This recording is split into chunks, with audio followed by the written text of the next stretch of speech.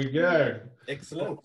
Well, firstly, just another big happy Father's Day to all the fathers on the call today. It's a real privilege to be a dad, and also a huge responsibility. Effectively, the sermon today is, if you are making notes, it's called God Sees Everything. And during lockdown, which has been since March, I've had a few pet projects. One, I've had a few carpentry projects, and then I've had a personal project just to get myself in better physical shape. For most of you know, we actually celebrated our 1-year anniversary coming back from the US. And I was out of shape coming back from the US, largely because I spent 2.5 years on planes and eating airport food. And subsequently, lockdown's been a great opportunity for me just to get outside and get on a bicycle and get out on the road, doing a lot of road running. And during my road running, I found a really special prayer spot. It's exactly 2 miles away from my house. And for those serious mathematicians out there, that means I run 4 miles a day. And during my prayer time, I prayed for God to lead me to studying out something in the scriptures. And I feel like I was led to studying out the book of Samuel. And what I want to look at today is effectively the book of Samuel. Now, we don't have time in 30 minutes to cover the book of Samuel, but looking at aspects of how David dealt with trials and injustice. But before I start, I just wanted to make the session interactive and just ask for those who do have a keyboard. I know it's probably a bit more challenging on a mobile phone, but what types of injustices do we currently see in the world? So that's a question for the audience. What type of injustices are we seeing in the world at the moment? Hopefully I can see it in the chat box. So really, if I can't see the chat, then if you could just read out a few. Yeah, no problem. I can do that. So what types of injustices? And usually injustice is in the eye of the beholder. But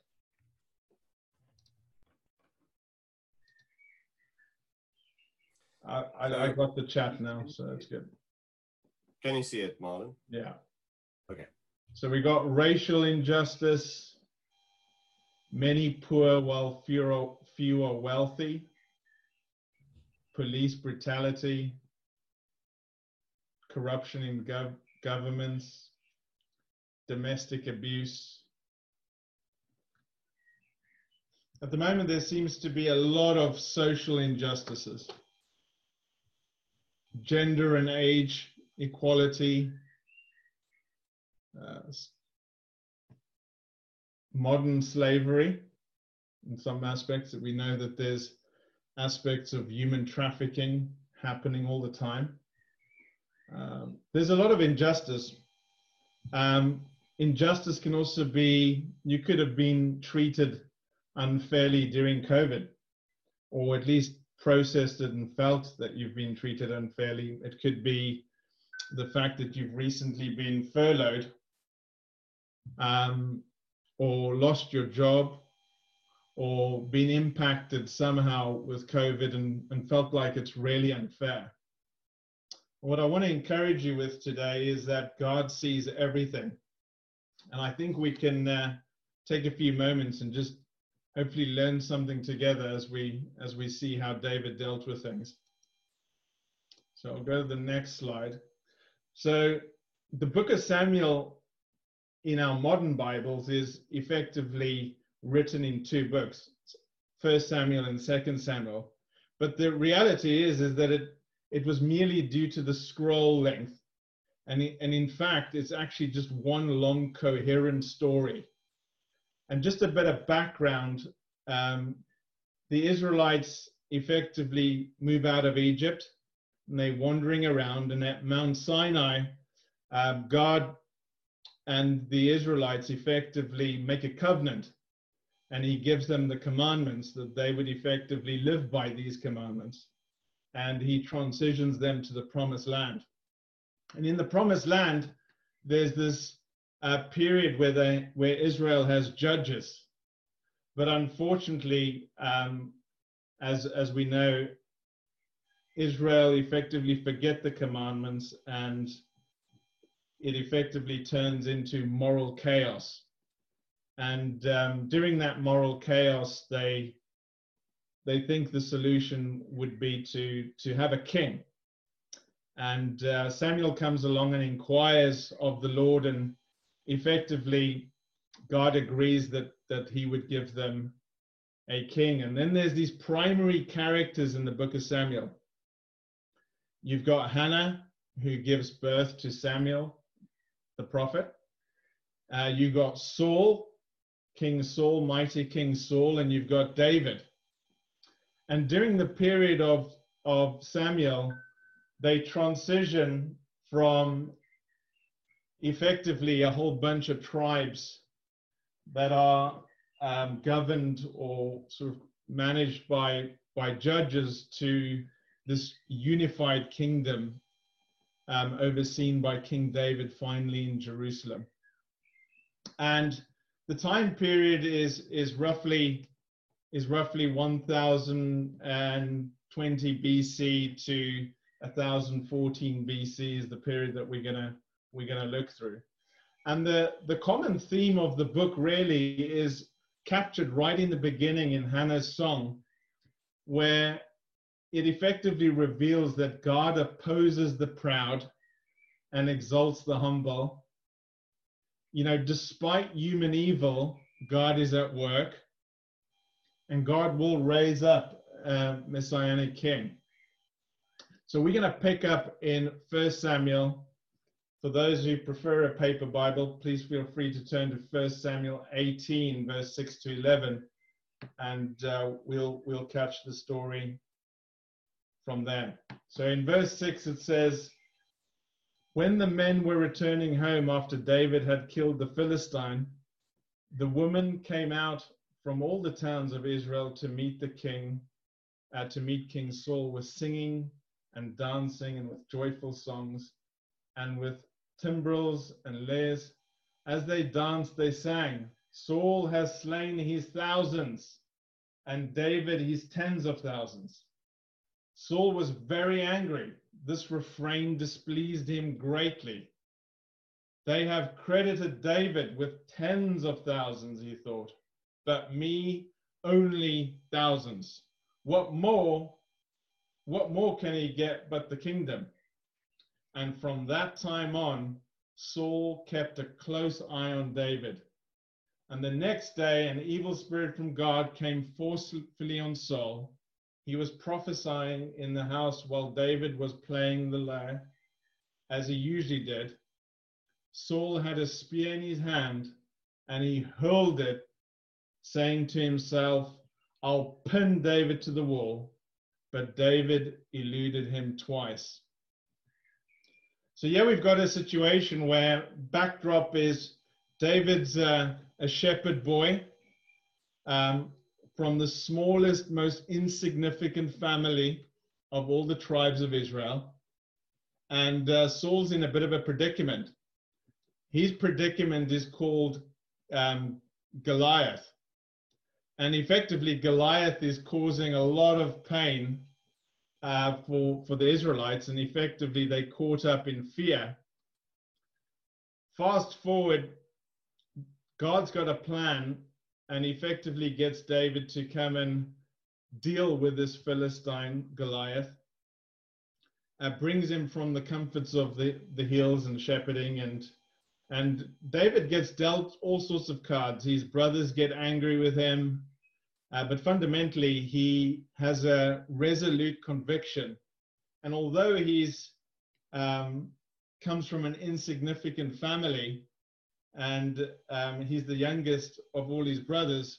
One thing David does have is a simple and radical trust in God. And with that simple and radical trust, he effectively slays Goliath. And ultimately, people give him credit for it. And then fundamentally, this is where the sort of challenges start for David, specifically in his relationship with Saul. Saul's jealousy and character starts being revealed, and clearly Saul starts fearing of, about his future, and ultimately he's gripped with selfish ambition to ultimately receive the glory for any victory. You don't have to turn there, but in James 3 verse 16, James reminds us, for where jealousy and selfish ambition exist, there is disorder and every evil thing.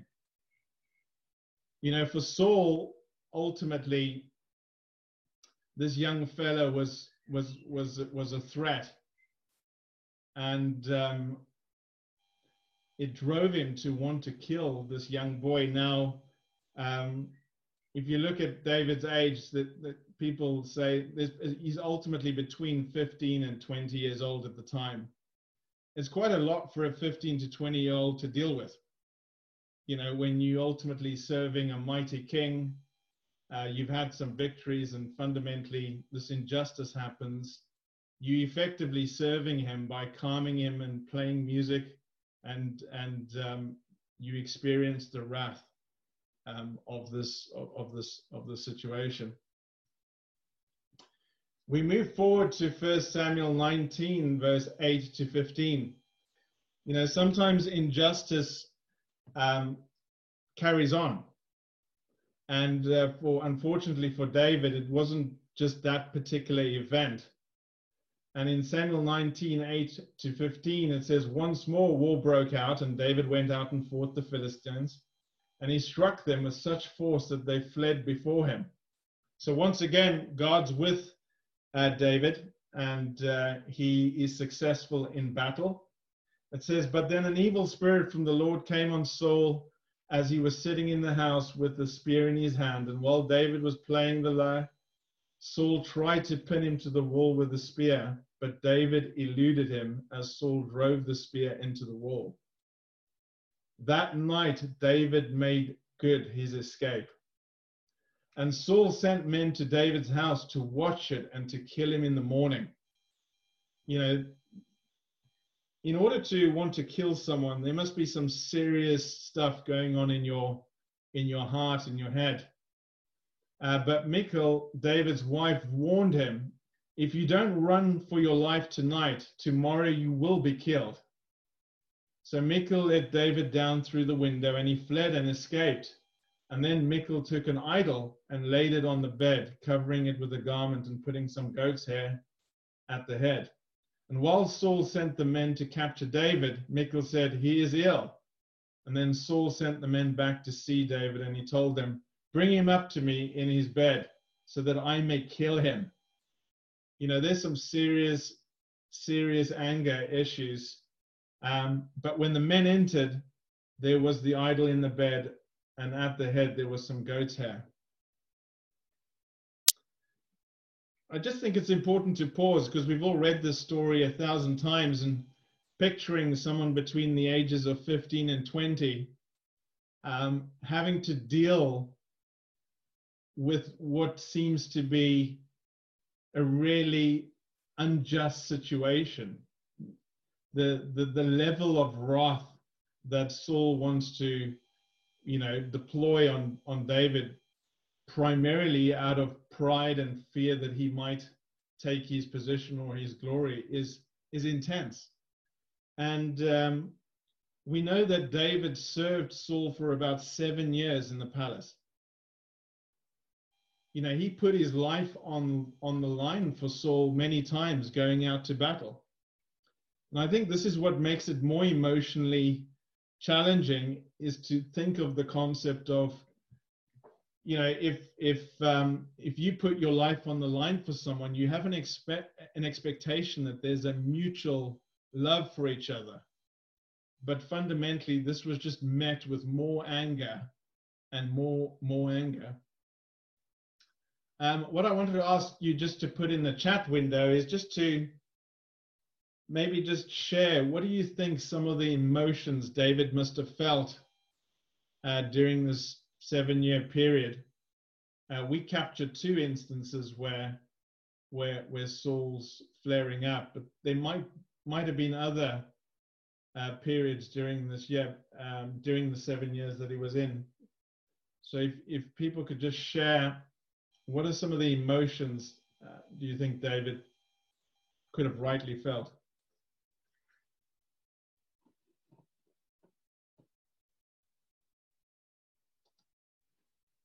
Fear.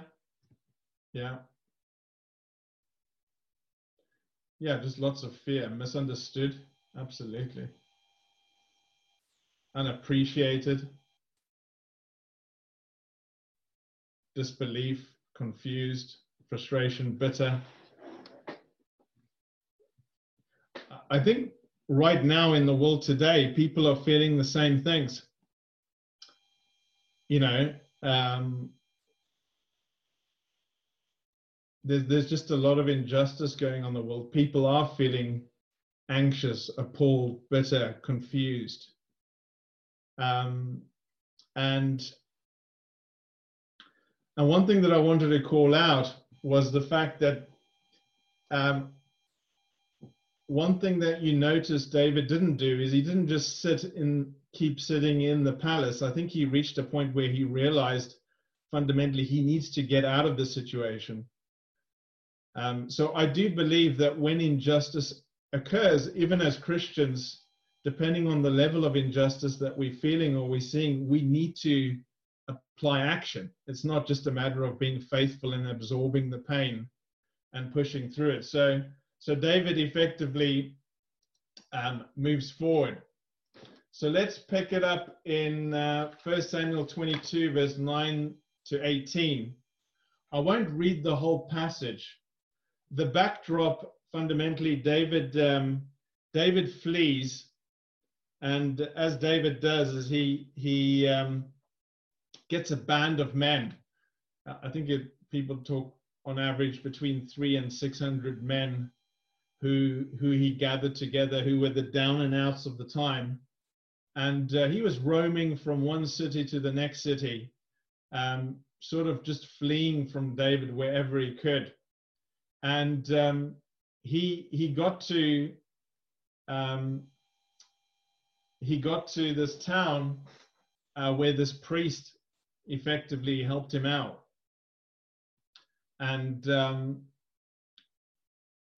ultimately, as Saul hears that David was in this town, and he rushes to the town, and they have this encounter. So I'll just pick up in verse 13. Saul said to him, "Why have you conspired against me?" He's talking to the priest that helped David and his men. "You and the son of Jesse, giving him bread and a sword and inquiring of God for him, so that he has rebelled against me and lies in wait for me, as he does today." Amalek answered the king, "Who of all your servants is as loyal as David, the king's son-in-law, the captain of your bodyguard, and highly respected in your household? Was that day the first time I inquired of God for him? Of course not. Let not the king accuse your servant or any of his father's family, for your servant knows nothing at all about the whole affair." But the king said, "You will surely die, Amalek, you and your whole family." The king ordered the guards at his side, "Turn and kill the priests of the Lord, because they too have sided with David." And they knew he was fleeing, yet they did not tell me. The king's officials were unwilling to raise a hand to strike the priests of the Lord. And the king then ordered Doeg, who "You turn and strike down the priest." So Doeg the Edomite turned and struck them down. That day he killed 85 men who wore linen ephod. He also put to sword Nob, which is effectively the town of the priests, with his men and women, its children and infants, and its cattle and its donkeys and its sheep. Effectively, Saul's just getting worse. And the point I wanted to make here was that if you don't deal with your character, unfortunately, things get worse. You know, it started out with Saul wanting to kill David. It led to killing 85 priests and a whole town. Injustice breeds hatred. It's something that's like a bacteria. It gains momentum.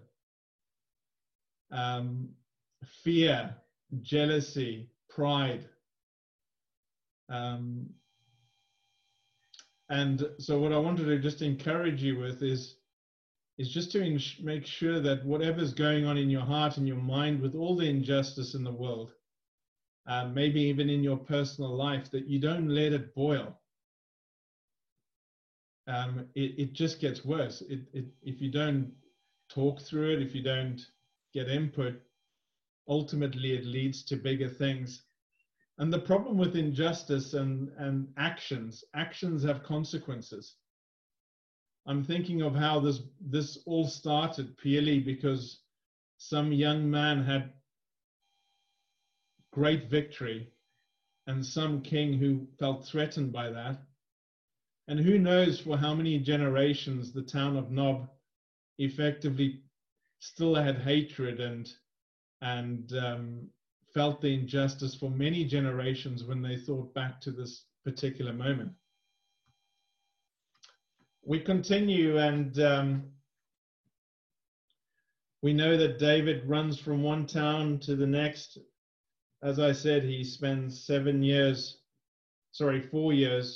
He spent 7 years in the palace and 4 years running away. And he has a moment. David has an opportunity to effectively gain revenge. And we pick up in 1 Samuel 24, verse 1 to 15. After Saul returned from pursuing the Philistines, he was told, David is in the desert of Gedi.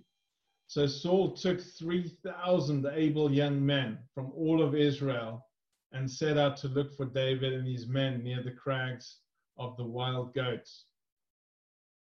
He came to the sheep's pen, and along the way a cave was there, and Saul went in it to relieve himself. David and his men were far back in the cave, and the men said, "This is the day the Lord spoke of when he said, I will give your enemy into your hands for you to deal with as you wish." Then David crept up unnoticed and cut off the corner of Saul's robe. Afterwards, David was conscience-stricken for having cut off the corner of his robe. And he said to his men, "The Lord forbid that I should do such a thing to my master, the Lord's anointed, or lay my hand on him, for he is the anointed of the Lord." With these words, David sharply rebuked his men and did not allow them to attack Saul.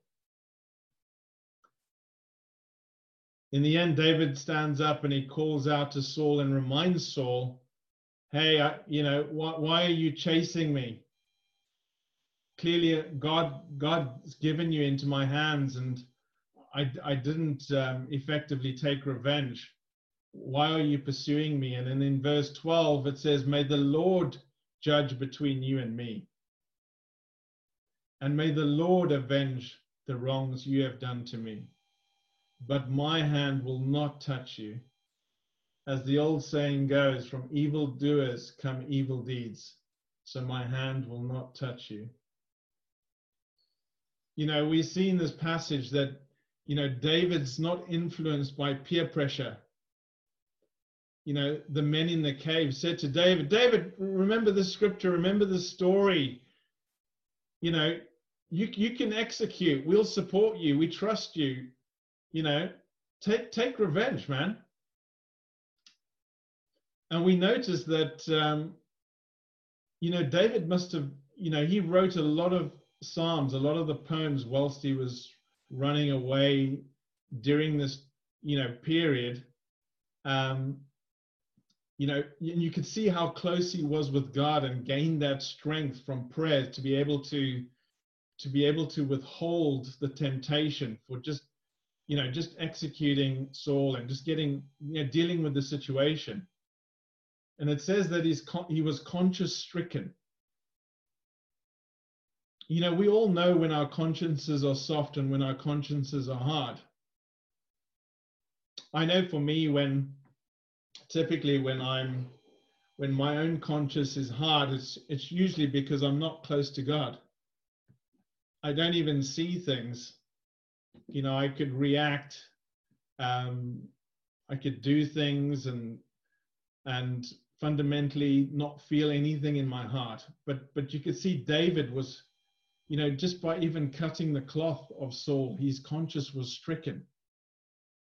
And I think it's important for us as Christians to really remain close to God, because that's the only way that our consciences will remain soft.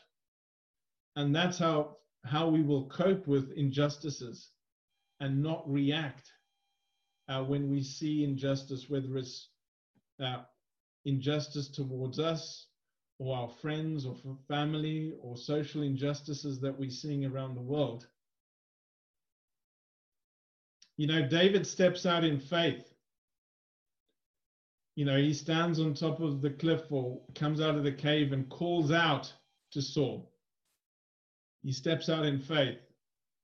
You know, it says Saul had 3,000 men. It takes a lot of faith to come out of a cave and confront this person who's really determined to kill you. And I think it takes faith to step out and talk to injustices that we are seeing in the world, and maybe even personally to you. And, you know, when you hear yourself saying that I'm going to leave this in God's hands, I think there's something powerful hearing you say it rather than you trying to cope with your injustices in your own mind. So I just wanted to encourage you, if there's any injustice that's been done to you, or what you're seeing, is go out and talk out loud and hear yourself giving it to God. And ultimately, I think that peace that David must have experienced during this period will come upon you too. In 1 Samuel 25, verse 28 to 35, there's a beautiful story. We don't have time to go through the whole story, but effectively during the time of David and his men being in the desert, there was a rich man called Nabal, and David's men never really pestered Nabal's men during this period, and in many ways protected them when the Philistines came across the territories. And at one point, David was, hungry, and his men are thirsty, and he wants to go to Nabal and say, "Hey, Nabal, can you just give us some stuff? I mean, we've looked after you, and can you just give us some of your food, or just look after us?" Nabal unfortunately treats David's men pretty poorly, and David decides to retaliate. An injustice. Once again, another injustice. And David, at this point, clearly, works through some stuff and decides to take the men to go and take Nabal. And luckily, there's a beautiful and intelligent woman called Abigail, which is Nabal's wife. And the servants tell her, "Listen, David and his men are coming." Nabal was, mistreated David's men, and we pick up in verse 28. It says, "Please forgive your servant's presumption. The Lord your God will certainly make a lasting dynasty for my Lord." She's talking to David. This is Abigail. "Because you fight the Lord's battles and no wrongdoing will be found in you as long as you live. Even though someone is pursuing you to take your life, the life of my Lord will be bound securely in the bundle of the living by the Lord your God. But the lives of your enemies he will hurl away as from the pocket of a sling. When the Lord has fulfilled for my Lord every good thing he has promised concerning him, and has appointed him ruler over Israel, my Lord will not have on his conscience the staggering burden of needless bloodshed or having avenged himself.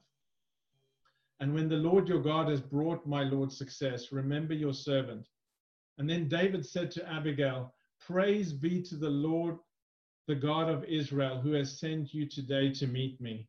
May you be blessed for your good judgment and for keeping me from bloodshed this day, from avenging myself with my own hands.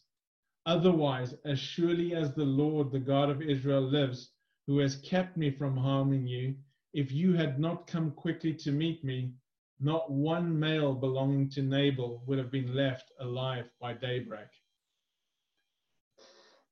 You know, what's really important to remember is that we need to remind each other as Christians that we need to be peacemakers.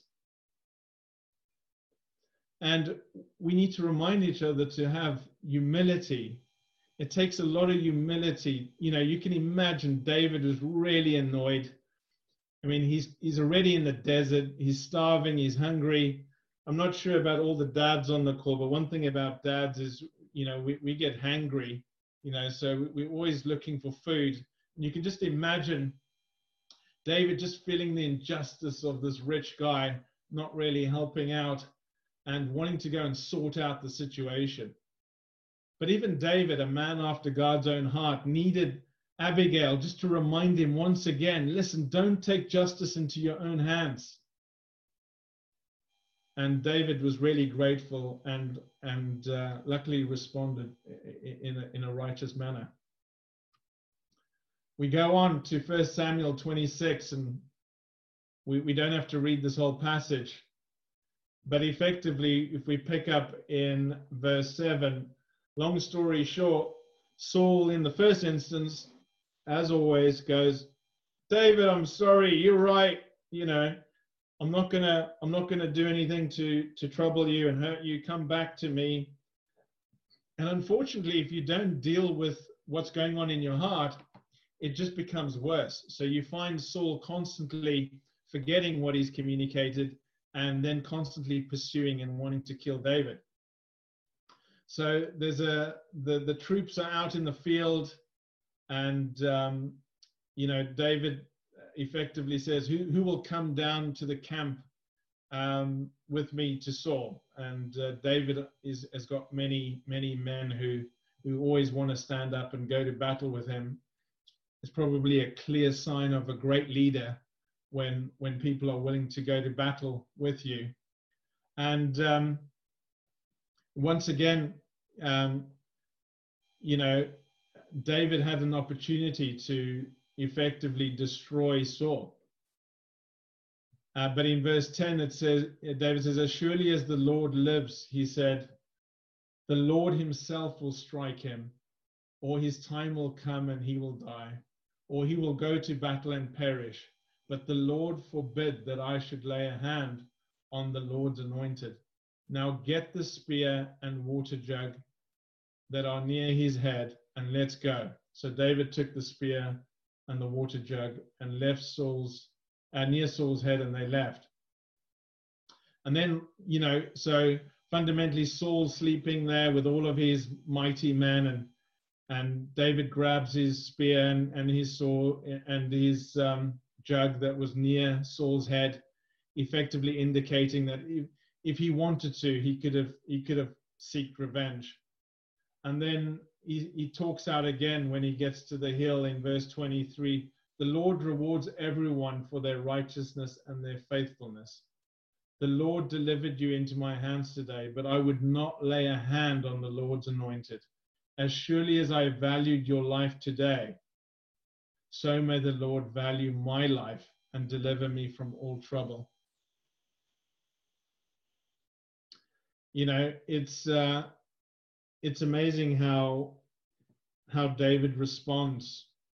And the truth is, the reason for a lot of injustice in today's world is because lives aren't valued. And God values lives, and he gives David the spirit of just trust that God would deliver him, and ultimately gives him the opportunity to value an enemy's life. And David trusts in that. And the question I wanted to ask for you, is just a rhetorical question, is how many times does it take for you to take justice into your own hands? So how many times do you need to, what's your threshold for injustice? You know, and sometimes we can think of just social injustices, but sometimes we feel injustice even in our marriage. We can feel injustice in our parenting, in our professional careers, with our bosses, with our colleagues. There's lots of relationships that we just feel is not fair. There's something there. You know, and I think David is just a great example of someone who shows us how to be tolerant and to constantly, and I don't think he did this with his own power. I think he had to dig really deep and remind himself of the radical faith and trust that he had since he was a young boy. And this is the last scripture, but what struck me about David and really moved, because I think there's many examples of grace being given in the scriptures, but this took it to a whole new level for me. In 2 Samuel chapter 1, it talks about David hears of Saul's death. Ultimately, Saul does die. He gets onto the battlefield and ultimately realizes that he's losing the battle, and sadly he kills himself. He falls onto his own sword. You know, there's the age-old saying, those who live by the sword die by the sword. But when David hears of Saul's death, he mourns. I mean, quite honestly, if you know, it's very rare that you hear people mourning when your enemy has died. Usually, for most people, that's a celebration. I think how the world celebrated or celebrates when sometimes there's, in society, there's really bad people, whether it's terrorists. Ben Laden, when he got killed, the world celebrated. I mean, this was someone that pursued David and tried to kill him.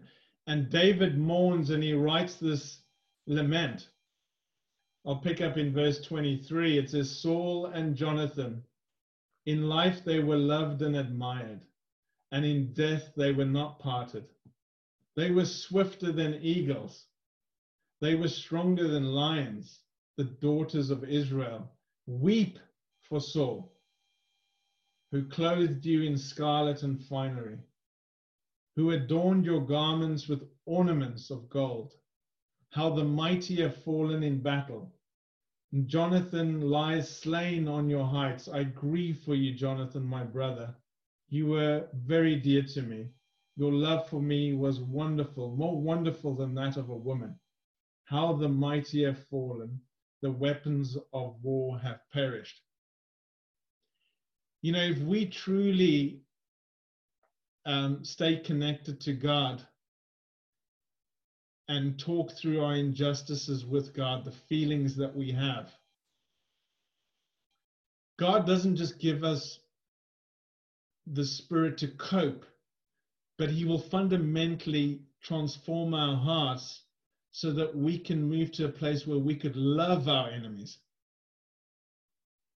You know, you could see through this journey how God transforms David's character. You know, many times we read in the scriptures says, "Do love your enemies." It seems like a cliche, love your enemies. It's like, you know, in the current situation in the States, there's lots of racial hatred. There's lots of, well, not just in the US, around the world, there's a lot of racial issues, racial hatred. As Christians, we need to love. You know, David doesn't just stop here. In 2 Samuel, further on in 2 Samuel, David finds out who in Saul's family is still alive. And he finds Saul's grandson. And he effectively gives Saul's grandson all of Saul's territory back. And he lets Saul's grandson sit at his table for the rest of his life. This is not someone who just said, well, you know, great, Saul's dead. You know, at least I'm relieved now. He continued to show his love and then found his enemy's grandson and then loved his enemy's grandson till the end. It's an intense type of love that you can only get this type of love from God. You know, what can we learn from these two characters? You know, Saul started off great. You know, he was tall, he was handsome, he was the chosen one, he was the king, he was God's anointed. But when I look at Saul, I can't judge Saul because I'm equally a sinner. The question is that Saul never dealt with his character flaws. And as Christians, I want to encourage you, whatever your character flaws are, you've got to deal with them. You can't just say, well, my dad was like that, so I'm like that. And, you know, that's just how it is. It's just part of the Oliver culture. Because Saul never dealt with it, and we can see how it progressed and progressed and progressed. And ultimately, I think he just died a very sad, sad man. From David's perspective, we learn that we need to trust and have patience. 7 years serving a king in a palace who wants to kill you. God's timing is perfect. I learned from David that as a society, as you know, we can have hope despite the human evil that we're seeing around us. We know that God will oppose the proud and exalt the humble. I want you to have peace in your heart to know that God will deliver divine justice. You might be sitting in your lounge or wherever you sat now thinking, I can list 10 injustices that I have personally, and I can see a whole lot of injustices in the world. The truth is that all of these major social justice issues that we're seeing, I'm not sure we'll actually see the resolution in our lifetime. One thing I do know as a Christian is that God will deliver justice. We need to love our enemies. And then I'll close off with Romans 5 verse 8 as we take time as we take communion together. In Romans 5 verse 8 it says, but God demonstrates his own love towards us in that while we were still sinners, Christ died for us. The truth is that we all know that we were enemies of God.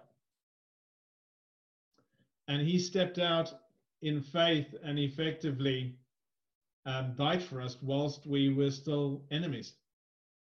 And in some ways, you know, David's heart effectively reflects the same way, you know, Saul pursuing him, and he just loved Saul back and spared his life and loved him and spared his life and ultimately loved the rest of his family for many years.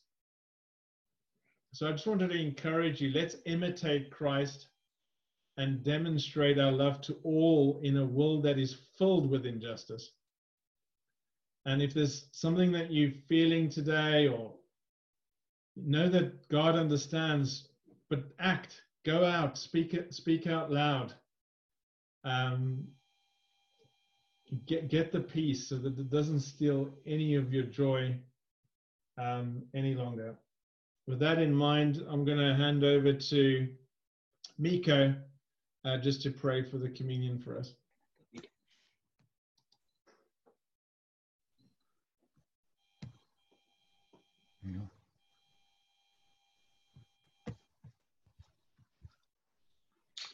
Okay, thank you, Marlon. Can you all hear us now?